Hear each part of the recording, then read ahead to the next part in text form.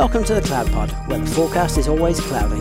We talk weekly about all things AWS, GCP, and Azure. We are your hosts, Justin, Jonathan, Ryan, and Peter. You can't protect what you don't know you have. Not only your cloud services and workloads, but more importantly, what your data is and where it's stored. Without visibility into your data inventory, you have a blind spot that can quickly result in costly data breaches and privacy violations. Data stores in the cloud can be spun up and down on demand, making them difficult to track and manage. Nobody wants to be surprised by hidden risks. So listen later in the show to learn how OpenRaven can help you discover, visualize, and track your cloud data assets in real time.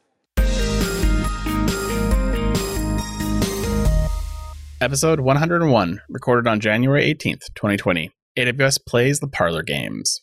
Good evening, Jonathan, Ryan, and Peter. How's it going? Good. Yeah. So far. Hello. We're early in the year yet. No more rides this week. That it's already Martin Luther King Day in January. I'm like, oh, well, we skipped last week, and we're kind of combining this week and last week for this recording. So, but the news has just been really slow out of all the cloud providers, which is, after the crazy year, I think they're all taking a little sabbatical here in January, which is just fine. Yeah.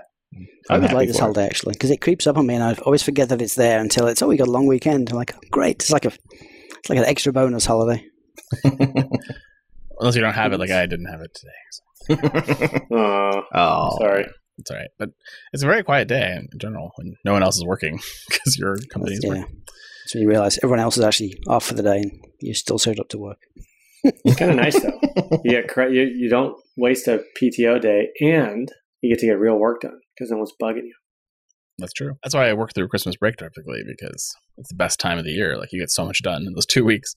If you have been paying attention to United States government and the coup and all these things, you know that apparently Parler was involved very heavily with people arranging and coordinating their attack on the Capitol building in the Parler service, as well as many other services where right-wing people apparently hang out. But one thing I didn't know was that apparently Parler is hosted on top of AWS, or was. Until Whoopsie. So apparently they were leveraging EC2 instances, etc. Amazon basically has been trying to get them to address what they're seeing as systematic errors in their content policing and content moderation capabilities, and had reported over 100 pieces of content between things like after the firing squads are done with the politicians, the teachers are next, death to Zuckerberg, real Jeff Bezos, Jack Dorsey, and Pichai, and content encouraging violence grew rapidly apparently after the riots on Wednesday, and Amazon basically has said, you guys have no plan to monitor your service, and you're violating our terms of service because you don't have content moderation at scale. And they claim there was over 26,000 moderation requests at the time when they shut down the service, killing them last Sunday.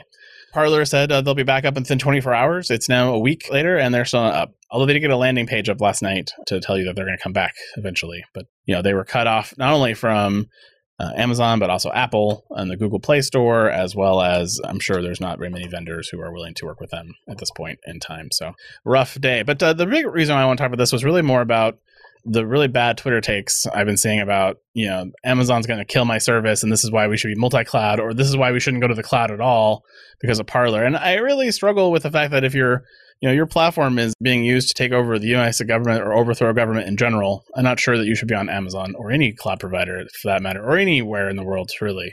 So that was my quick take on it. But, I'm sure some people will argue this comment, and I can't wait for those arguments because, it's kind of a bit of a tell.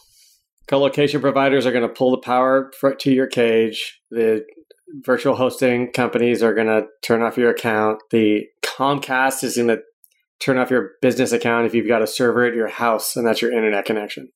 Being multi-cloud is not going to help. It's not. But isn't it interesting that just a couple of years ago, we were all celebrating the use of technology in the Arab Spring, which is basically the same thing, but in a different part of the world. Yeah. That was that oil. So we like it when it's working for us, not against us. Yeah. That's right. Yeah. No hypocrisy. No. My first thought exactly was the same thing. Like, the multi-cloud people are going to be unlivable now. Like, but I think it's an argument against, because I've been on like a no politics news blackout since April, but this one sneaks in there because of its ties in, but it truly is fascinating to me how this company runs their business from a technology perspective, where the liability is. I love, both sides of that, thinking about how Amazon has to, protect itself from, basically reputation and liability. And then Parler goes and sues them for violating antitrust somehow, which doesn't make sense. But there's a specific clause in antitrust, meaning that you have to basically do all diligence to make sure that you're, protecting against this kind of malicious activity. So it turns out to be, Parler's argument in the lawsuit is actually Amazon's biggest bullet towards it. So it is a really fascinating story. I think it's, for multi-cloud purposes, I think it's actually very telling because Parler, from all accounts, did everything they could to avoid vendor lock-in. They specifically didn't use a lot of AWS technologies and services so that they could move from cloud to cloud. And yet, when the rubber meets the road, they still can't rehost onto anyone else. There's, I'm not sure anyone would have them, but some of the specs they were, running on top of Amazon, like there's not a lot of companies who can provide you that kind of hardware. They'll end up moving out of the country, presumably, to a place where there's less care for acceptable use of services. They'll end up in Russia or something. What they should do is like re-architect their app to not run on like just all the resources in the world for all the money. My understanding of their stack was it's a very, very heavy Node.js application, and the mobile app was not their best. I will tell you, looking at it and coming from a mobile company in the past, it was not a very well written app, and it was done very quickly. But it's interesting. The Twitter argument that so they're basically, their antitrust argument is that Amazon is conspiring with Twitter to kill them because after this, Twitter's had a tremendous amount of growth as people have jumped onto Twitter because Parler's gone offline and vice versa, and they were going to have a huge amount of growth after the Capitol riots, as people were being ban-hammered from all the social media networks, and so they've lost growth, and all that traffic went to Twitter instead. Which I don't know if that's true, but it's a really sad argument for why. It is, and it's also missing the point, which is that Twitter does have massive amounts of content moderation. They do, yeah, and they have done, and Facebook do the same thing. So. And like, of course, there's right-wing media people who are saying, "Oh, see these posts that Twitter didn't remove." It's like, well, were they reported? If they weren't reported, then Twitter doesn't always know. The part that I always find funny is the right side has always been saying, or the alt-right side has been saying, Section 230 has to go, and these companies need to be held reliable and responsible for this content. And then when they do exactly something to protect themselves in the event that 230 actually gets repealed, they're now being said it's killing free speech, which is really interesting. So just, I don't fully sure they understand what the ramifications or what this stuff means. That kills me every time, though. The number of times I hear people complaining about free speech when it comes to capital enterprises providing services, I think unless you understand that the only protection is from the government oppressing your free speech and not from corporations, I mean, you're onto a non-starter right there. That's always my favorite argument when these content moderation. So it's like, or we really trust Facebook to do all this moderation. We really trust Twitter. We really trust these companies. Like, yeah, because otherwise the government is doing all that moderation. And guess what? Then it is a free speech violation. Mm-hmm. Well, it's funny. I was reading an article over the weekend, and they were talking about how, basically, the hippies have kind of started this whole thing, because back in the 60s, basically restaurants and stuff wanted to keep the hippies out of the restaurant. So they came up with no shoes, no service to basically keep the hippies out, which is basically the same thing as companies now saying you can't, if you're not wearing masks, you can't come into the store. Same stuff. And like, we've had no shirt, no shoes since I was a child. I remember it as a kid. This is not a new thing. It's just people don't understand the law, which is really and even farther back, no pants. Like, you've had to wear pants well before the hippies.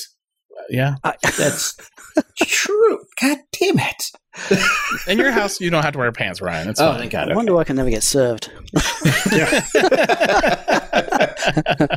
And I'm not talking about papers to appear in court. Yeah. Well, again, other part of this Parler story was they're saying they could be back up and running in 24 hours, and the only way I could see that happening is if they were already in the process of moving to a private infrastructure and already purchased all this hardware. So I'm not surprised they're still down, to be honest. I think no, not at all. I'm not sure they're ever going to come back. Yeah, they're down. And I think this is exactly it. You can build your entire stack on being, cloud agnostic and do all these things, but the reality is not there. These people that think that you should be able to move your workload from cloud to cloud to cloud, like, it doesn't work that way. And it's 3 times the cost, 3 times the complexity. Just, if I was running a company, and I would just try to not violate my terms of service and get booted off. The thing about those terms of service is you can pick a different cloud, you can pick a different provider, but ultimately those acceptable use policies roll up to the people who provide the same services to all the clouds, and that's the AT&Ts, Verizon, Sprints, who provide the tier 1 internet services, and their AUPs to the cloud providers say exactly the same thing, that you will not use our networks to ship things which are illegal, harmful, inciting, whatever. And so if Amazon or Azure or Google didn't also enforce those AUPs, all their customers will get cut off. It just moves their liability. There's nowhere to go. Like, build new internet, I guess. No, please don't. All right. Well, let's get off politics, because I hate talking about politics on the show. But this was one that hit us right, kind of like, oh, we can't really ignore that one too much. Yeah. It's going to, lots of conversations over the next year, unfortunately, around multi-cloud. And they'll use this example, unfortunately. I will say one last thing, though, is that most of those arguments that came from people on Twitter and other social media about Amazon pulling the plug came way before any information was available about the fact that Amazon had been sending them Parler notices for months. I hadn't even heard that. Interesting. It was also reframed as though, well, it's only been 3 days. Why didn't you give them more notice? And Amazon's like, well, we did. They ignored us. In the countersuit to the lawsuit about antitrust, they actually detail out. They've been reported over 100 different things to Parler to be resolved. Those get resolved, but nothing, but then the next day there's something exactly like it gets reposted by the same people. They're also talked about, working through their account team, all the stuff, trying to get them to do the right thing here. And they just didn't. The same thing happens with your SES subscription, right? Like, you have to manage bounces and spamming, and if your SES account is being blacklisted, you're going to get in trouble with Amazon. Like, it's not new. This has always been a thing about AWS. All right, again, moving on. F5 Networks has apparently decided they want to continue to buy infrastructure in the cloud technology world with the purchase of Volterra for $500 million. Volterra apparently is an edge as a service capability company, which I don't know what that means, but it's buzzword bingo here, so that's what it is. Volterra was founded in 2017 and came out of stealth in 2019, and the platform apparently helps DevOps and NetOps teams ease their operational security and performance challenges as their apps and data are distributed across cloud or edge environments. Here's a quote from Francis Olokudunu. Current edge solutions are simply inadequate for today's enterprise customers. It's time to break out of closed edge systems that only perpetuate the pain of building, running, and securing apps. With Volterra, we advance our adaptive applications vision with an Edge 2.0 platform that solves the complex multi-cloud reality enterprise customers confront. Our platform will create a SaaS solution that solves our customers' biggest pain points. Will create a platform. So is it vaporware? I'm glad you Edge as a service ticked you. You're like, what is that as well? Because when researching this, I had the exact same thing. Like, what does this do exactly? I don't know if it was the first story or not, set me in ranty mode already, but the more I dove into what Volterra does as a service, the more sort of frustrated I got with no one's really solving this problem. They're only selling the solution to this problem, and it's not a full-fledged solution. So the promise is that with a true service mesh, you'll be able to define your network requirements for your application at application time using some service that will automatically configure that for, on the network to allow communication between here and there. But none of these companies are really truly solving that. They're either half implementing service mesh and providing a GUI on top of it, or they're just saying, hey, we've built a, Kubernetes plugin so that it'll register with, the open source, basically service mesh that's underlying all these things. I got more and more frustrating that, that this, because I see this story time and time again, different network stories, different network applications are doing the exact same thing, but they're still not really solving it. There's no real seamless way to do service mesh in today. There's no something, you can build something very pigeonholed around Kubernetes, or you can have something that's basically very hard to cobble together to make it do what you want. But everyone's sort of lumping behind these promises of fixing it versus actually doing it. I don't like how much buzzword bingo is in this one. I don't like how much rough edges and sort of hand waving that these product papers have for Volterra. You know who does like the buzzword bingo? F5. People who got the 500 million. Yeah, that is very much true. I kind of assumed it was like a multi-cloud the multi-interface kind of things for edge computing, so you can deploy your apps any place, and it provides the front door to your app wherever it's hosted. It's really hard to tell exactly what this service does by reading through. So, maybe. But from what I gleaned... I mean, for a startup, it's only been in production since 2019, right? They have Volt Mesh, Volt Stack, Volt Global Network, Volt Console, and Volt Share. Like, you already have 5 products and you've already sold for $500 million. Well, these are all buzzword bingo products, I'm sure. But again, like, the fact that he's using the terminology edge makes me think something different than, service mesh, multi-cloud service mesh, which is a different thing. And, again, I feel like it's a weird product. I don't know what they're going to do with it yet. I don't know what they're doing with Nginx still. So, maybe they can come up with a strategy that actually works with Nginx and F5 and balances out the multi-cloud hybrid story. But I don't see it in this announcement so far. Yeah, the Nginx versions make sense to me when you consider about, how F5 does a whole bunch of weird application routing using iRules in their product. And then, how a lot of open source apps and smaller companies that aren't using F5 use Nginx as part of their app stack. That one at least makes sense to me. This one is why does it make sense, though? So what's your upsell to F5 hardware or F5 software? There's no upsell there. It's basically, Nginx is, I think, a bet for them to be future-proofing. So if they can't get F5 to properly scale on, just normal Linux, they can pivot to Nginx. They can rebrand Nginx to be F5 Cloud or F5, not in a box, and basically sell that in some other way. And they'll shove F5 stuff on top of it over time, is my feeling. But they haven't really touched it in the last year and a half since they've owned it. So who knows what they're really doing with it? I think it's a portability play, right? Like, if you're already using Nginx, you can easily just drop us $1 billion and plug in those same rules into our load balancer. I thought the Nginx acquisition is more about the Kubernetes ingress controller and sort of getting into the container ecosystem, like everyone else. That's part of it, but there's also a ton of different reasons why they wanted it. Again, how do they integrate them? How do you get from F5 to Nginx? Even in a Kubernetes controller, I don't know if that makes sense yet, but we'll see. Well, the acquisitions kept on coming this week as well, as Red Hat has announced its intent to purchase container and Kubernetes threat detection company StackRox. StackRox was founded in 2014 and sells cloud-based platform that offers continuous advanced threat detection for cloud-native apps, which means it scans at build time and at runtime. That's what it means when it says continuous. Apparently, Red Hat's going to be integrating this into the OpenShift platform to make container workloads more secure. So if you're using StackRox for your security needs on your container workload, you may be needing to move off this platform if they're going to kill it for everything but OpenShift, unless you plan to adopt OpenShift as well. There's a quote here from Paul Comier, the Red Hat Chief Executive Officer. Securing Kubernetes workloads and infrastructure cannot be done in a piecemeal manner. Security must be an integrated part of every deployment, not an afterthought. Red Hat adds StackRox's Kubernetes native capability to OpenShift's layered security approach, furthering our mission to bring product-ready open innovation to every organization across the open hybrid cloud across IT footprints. I wish it was a lightning round already. Because when they come out with a statement in a press release, containers should be, at the forefront of everyone's security should be at the forefront of everyone's needs. Well, where were you 5 years ago? The other great quote in here was from Kamal Shah, the current CEO of StackRox. While this seems obvious today, it wasn't so then. He wrote in a blog post, fast forward to 2020, and Kubernetes has emerged as the de facto operating system for cloud-native applications and hybrid cloud environments, explaining why they focus exclusively on Kubernetes security. Which I'm like, well, you just, you saw Google did it, and you were like, we'll get on top of that bandwagon. As far as Google didn't actually buy them, so it's weird.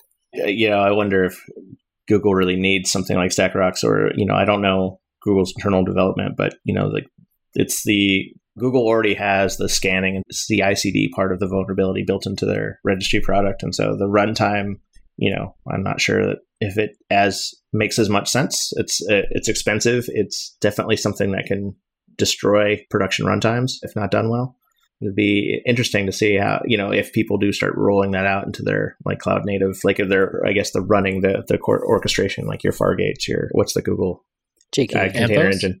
Well, Anthos too. Yeah. Adding these as part of that product, it does make sense. Isn't it weird though that everyone flocks to Kubernetes because they think it's the best play for compatibility across the clouds? I can run these Kubernetes stuff anywhere. But then all the supporting infrastructure around Kubernetes is all very, very cloud specific. But now we've got all very lock-in.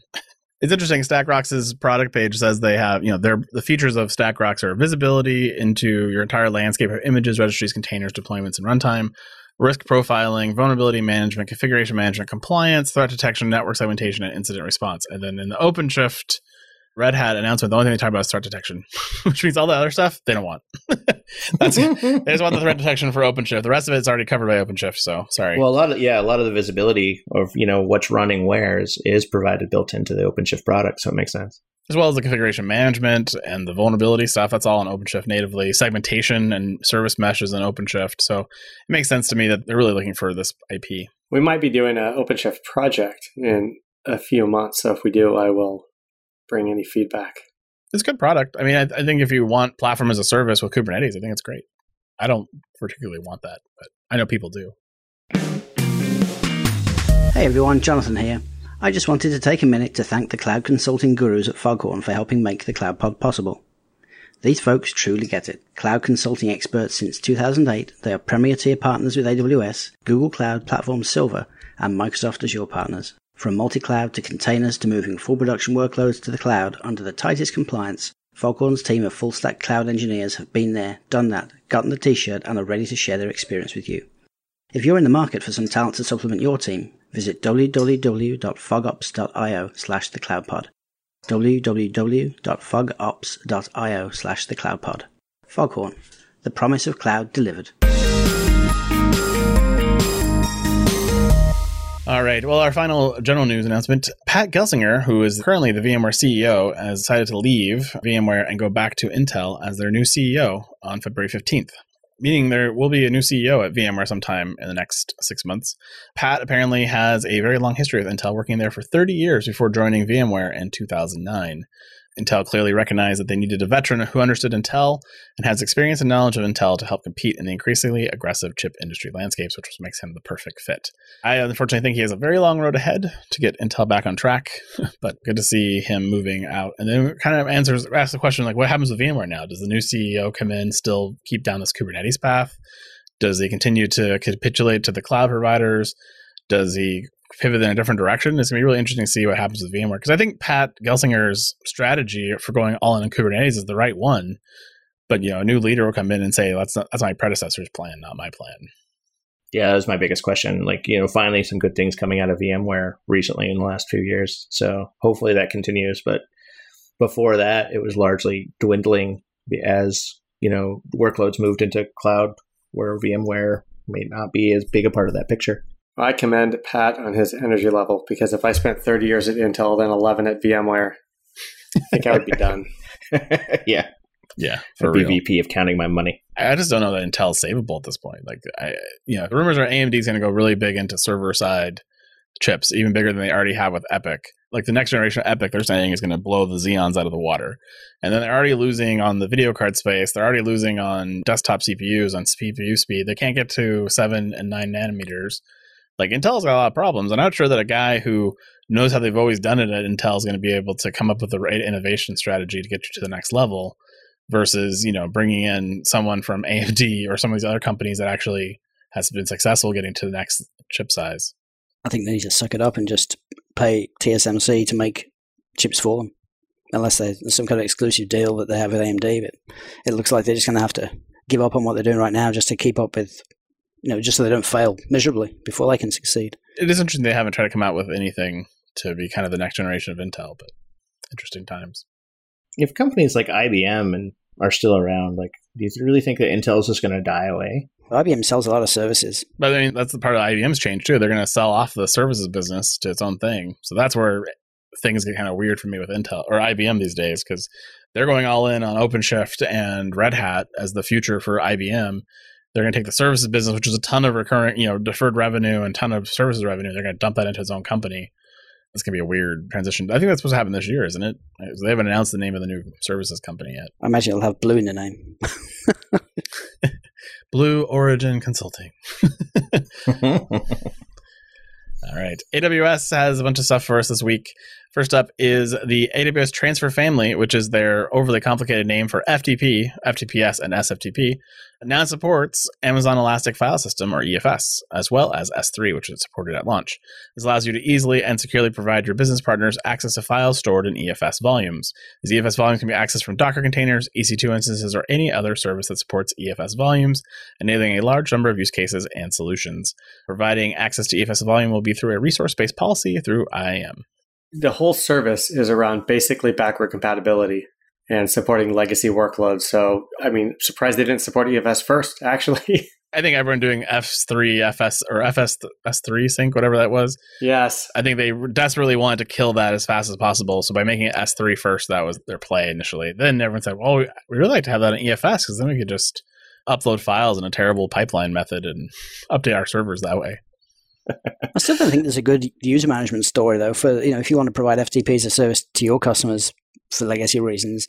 If it's all based on IAM policies, I mean, you're supposed to create IAM users for each one of your own customers. It doesn't make sense. We're kind of missing kind of like the federated authentication piece. It's kind of terrible because it specifically doesn't use IAM permissions for authenticating FTP or SFTP. It does use the traditional username, password, basic auth.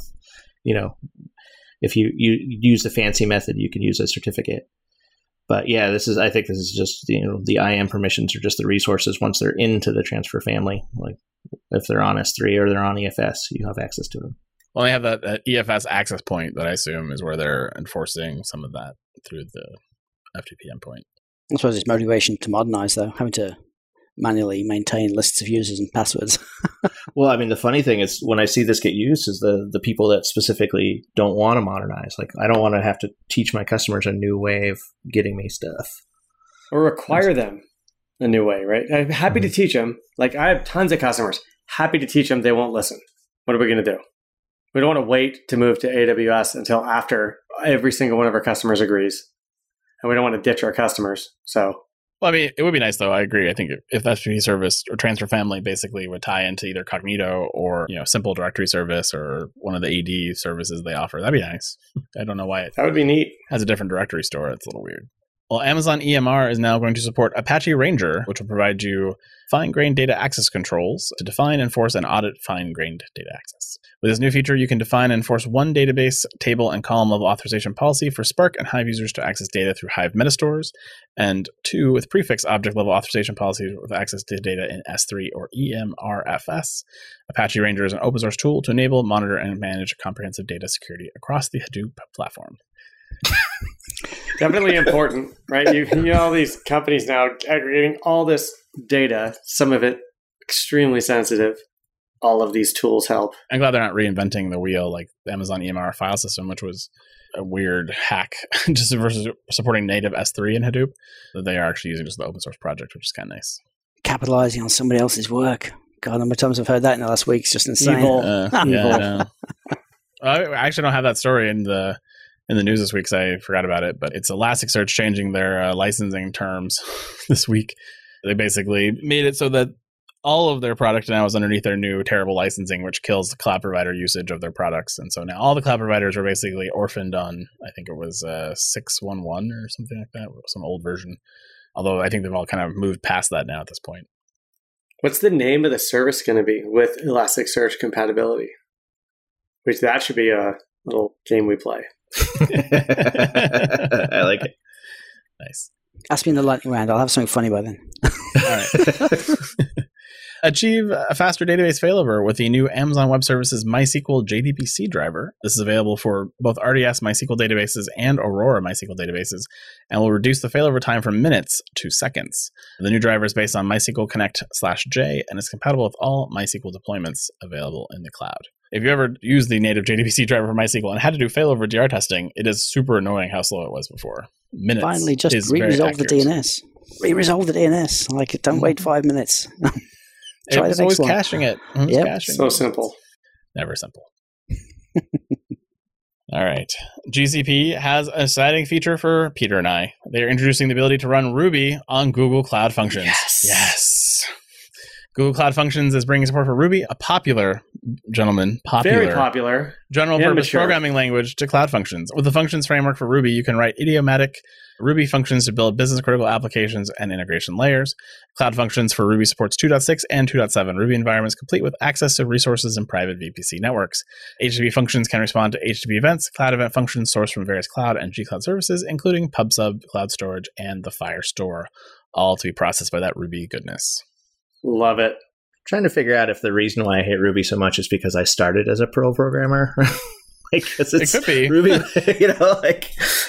and I, Perl was definitely the devil I know. Like, I hated it. So now a lot of the Rubyisms, I'm just like, why would you do it this way? And the rest of the world is, why would you do it that way?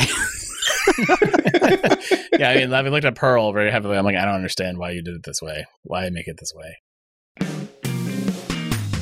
Hello, I'm Mark, co-founder and chief product officer at OpenRaven. We built our platform to address the clear need for companies to better track and secure their data in the cloud. OpenRaven continuously monitors and maps data hosted in your AWS cloud. We alert you about security events and archive events for analytics to capture trends over time. With our real-time data discovery that scales to any environment, you get a complete asset inventory and data catalog to power your security program and prevent data breaches. Visit openraven.com/thecloudpod to learn more and start a free trial to discover, classify, monitor, and protect the data you have in the cloud. Well, if one of your New Year's resolutions was that you were going to learn Google Cloud, which is definitely a good track if you are looking to get into the cloud space these days, Google is offering you free training, which is always a win. I love this time of year because all the cloud providers typically roll something out. So Google has the ability to now take up to 4 different tracks from very aptly named Getting Started, a data analytics track, a hybrid and multi-cloud track, and a ML and AI track, all available to you for free. This allows you to build up your Google Cloud Skill badges to showcase your cloud competencies. You can find this in the link in our show notes if you want to go sign up for this free training, which is available now here in January and February before it goes away until 2022. I will probably be taking up on this just because it is one of my sort of desires to learn a little bit more about both Google and Azure. So this is great. I like when they offer these things. I've taken part of them in the past. Yeah, I've done a few this way as well. That's how I got into Oracle. That's how I got into Azure originally. I did do Google's version of this last year, actually, or the year before, I don't remember. So I probably should do it again because it's changed a lot since I've used it last. I feel obligated to just do something regarding ML and AI just so I can speak intelligently on the topic. I noticed there was no IoT class because I really want an IoT class because I need to learn more about IoT for my own personal reasons. I should check out the M5 Stack stuff from Amazon. They partner with M5 Stack to make some nice little new IoT devices, which are way better than those little buttons they had years ago. The only thing you could do that was nearly imaginative was, it could be the network kill switch or something that you keep on somebody's desk or whatever. But no, they got some cool little gadgets now. Yeah, I bought one because of you. So I thank you for that $50 that I spent. Only 50. Oh, you didn't buy all the extras to go with it. I didn't buy all the extras. I didn't know I should buy all the extras. So, like, what am I going to do with this? I don't know. I'm going to figure it out. Like a network kill switch, probably. Yeah. There you go. All right. Well, Azure is in the news as being one of the top 3 databases of 2020. This is not because Azure said they were. It's because dbengines.com said they were. Apparently, they are one of the most popular databases of 202, according to DB Engines, who recently announced their DBMS of the Year awards. DB Engine collects information on database management systems, and it provides a widely accepted popularity ranking of database management systems. Azure SQL Database popularity score increased 253% from a year ago, placing in the top 3 database systems of the year, a first for a cloud database in the 9 years DB Engine has been publishing their rankings. And so I was curious, they said very clearly top 3. They didn't say which spot in the top 3. So then I had to go to the blog post. They didn't say top 2. Yeah, they didn't say top 2. So so apparently the first one is Postgres SQL, and then Microsoft Azure, and then MongoDB. Aurora is in the list, as well as Cloud Spanner and others. They're just not as high up on the list. It's a little weird because when you look at some of the other details they have like SQL Server broken out, and then they have Azure SQL Server broken out in this other chart, and Azure SQL Server is way down the bottom versus SQL Server. Like, did you guys just combine those together, and then is that how you got there for 2020? I'm not really sure, but good job if you're using SQL Server, I guess. But soon you might be using Babelfish. It doesn't mean people like it, though. It just means it's popular. True. It's hard to find a SQL DBA who doesn't like SQL Server. That is true. The DBAs don't have to pay the license fees. They do not. All right. Backup for Azure Managed Disk is now in limited preview. Azure Backup is a simple and secure and cost-effective cloud-based backup solution that now enables you to configure protection for Azure Managed Disks in a few simple steps. These crash-resistant backups allow you to take point-in-time backups of managed disks using incremental snapshots with support for multiple backups per day with zero infrastructure cost. The solution is agentless and will not impact production application performance.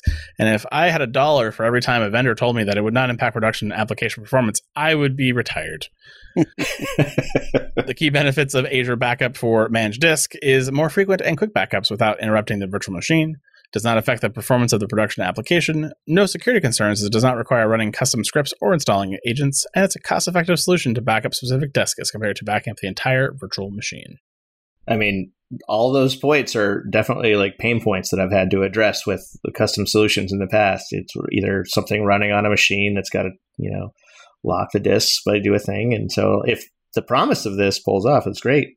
And I'm confident they made good progress in this area. But like if you start with unmanaged disk, and I'm like, hey, I got a bunch of unmanaged disk, and I ask you, Ryan, like, I'm going to manage your disk for you. What's the first thing you ask for?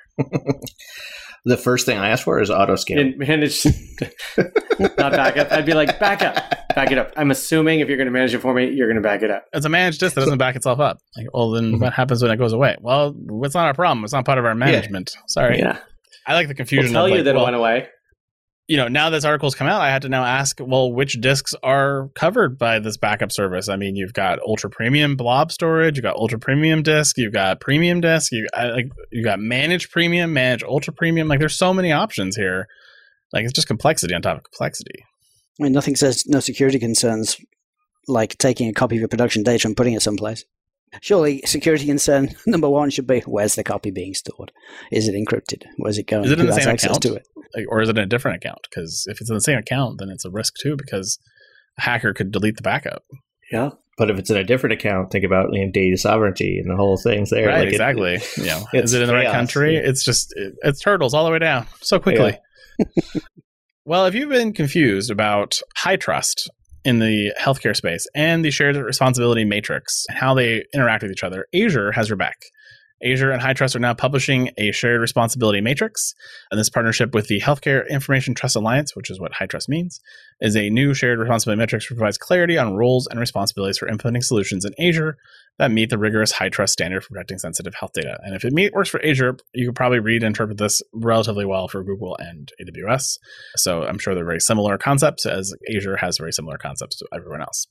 There's a quote here from Becky Swain, Director of Standards Development at HITRUST. HITRUST helps organizations ensure that the highest standards of information protection requirements are met when sensitive data is accessed or stored, and the adoption of Microsoft of the Shared Responsibility Matrix for Azure helps ensure that necessary controls are implemented and shared responsibilities are understood and met. Microsoft is an organization that can be counted on for keeping information safe. I want to make a joke on all this, but the reality is that these things are super helpful, because typically when something is designed, whoever makes the decree to make something high trust, you're getting a whole bunch of people involved in a certification process who have no idea which compliance rules are what and how the actual controls are and how they're evidenced. And so something as simple as like a matrix of like, I got to do these 3 things that can turn into a to-do list is really, really super helpful. So I'm all for it. Yes, especially when you have all of these workloads out there now that fall under HIPAA, and you could be held criminally liable as a leader of one of these companies. It's not a joke. And then there's no certification for it. So HITRUST just makes it's so important to have something out there that you can actually go get audited against. And I love seeing that they're partnering with HITRUST here. Well, that's it for new news this week. Peter, do you want to take us to the lightning round? Of course. Start with little AWS step functions, adding support for AWS Glue data brew jobs to prepare data in analytics and machine learning workflows. Apparently it wasn't the horse making those steps, because that's where the glue came from.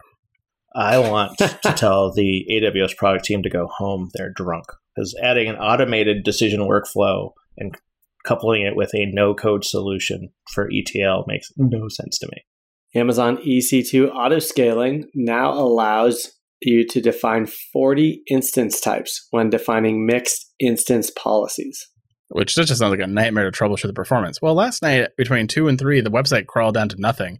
And then today it was so fast, I couldn't believe the speed. And then now it's back to dog slow. And that's because it's changing instance types all day long on you. That's nice. Are you trying to say the performance is spotty? It's a bit spotty. That would have worked if this was for spot instances. Who doesn't use spot instances? A lot of people. Yeah. Well, Amazon Cloud Search announces an update to its search instances, letting you use lots of new instances for Cloud Search. This is just the reminder that this service exists. Hey guys, we haven't had a blog post in 3 years. Yeah. Let's change something just so we can do a thing. I mean, with Elasticsearch this week, like this could have been their response. I'm like, hey, you're tired of that Elasticsearch licensing problem? Here, then just do a Cloud Search. How we can solve all your problems. Yes, Cloud Search with Elasticsearch compatibility coming soon. Amazon EC2 API now supports IPv6. Because no one asked for this feature. I don't use IPv6. Who uses IPv6? Why do I need my API to respond to it on IPv6? I don't understand. Thank you. I'm glad it supports IP freely. Either screws everything up or figures itself out. He's on fire. Customers can now tag resources in the Amazon Bracket console. I mean, I would have thought I would have known if it was going to be tagged or not automatically. Like, it's tagged and untagged. Probably at the is same what time. that was, yeah. It was weird. Nothing else, huh? All right, Amazon Redshift now supports fine-grained access control on copy and unload commands. Why only copy and unload? Like, you couldn't come up with anything better? Like, these are the only two things we want you to do. And Amazon Lightsail now also supports IPv6.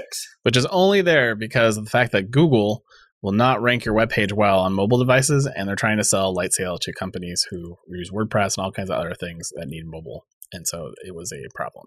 So thanks, Google. There you go. I was going to say, because, if configuring out the orchestration and deployment of your app was too complicated, let's introduce IPv6 to it.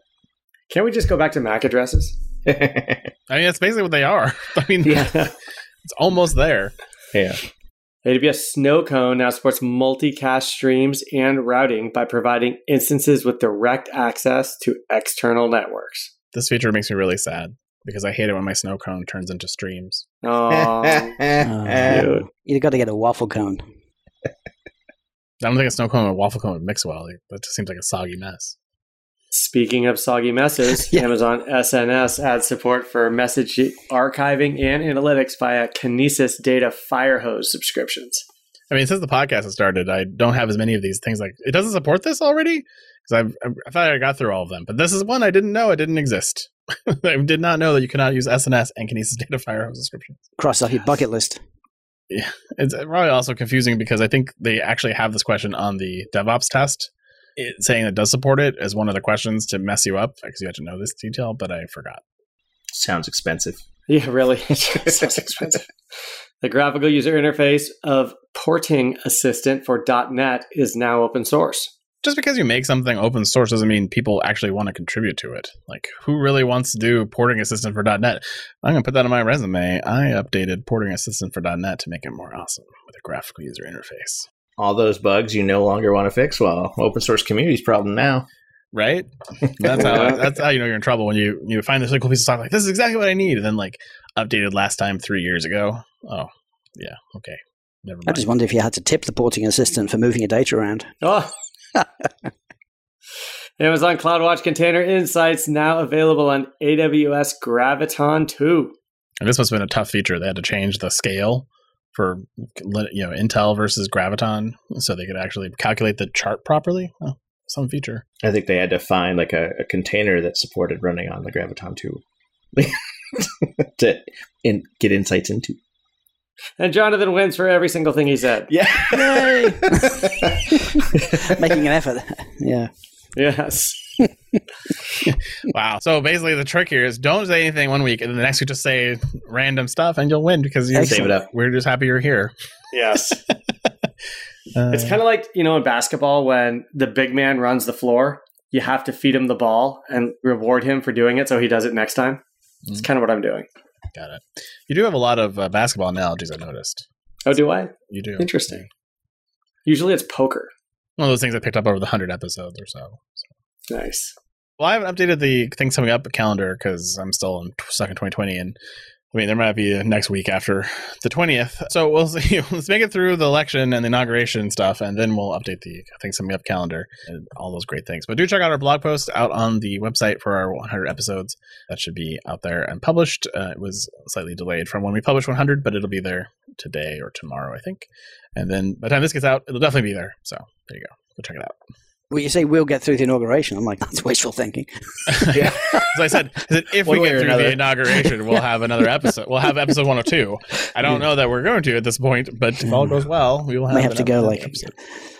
get a boat and sail off into the Pacific and be like a pirate cloud pod station. I wish there were odds on this because I would bet $100 billion that we make it through the inauguration. All right, guys. We'll have another fantastic week in the cloud. See you next week. See ya. Bye, everybody. Later. And that is the Week in Cloud. We'd like to thank our sponsor, Foghorn Consulting. Subscribe on iTunes or wherever you get your podcasts and tweet us your feedback at #TheCloudPod. Or join our Slack channel, go to our website, thecloudpod.net for sign-up instructions.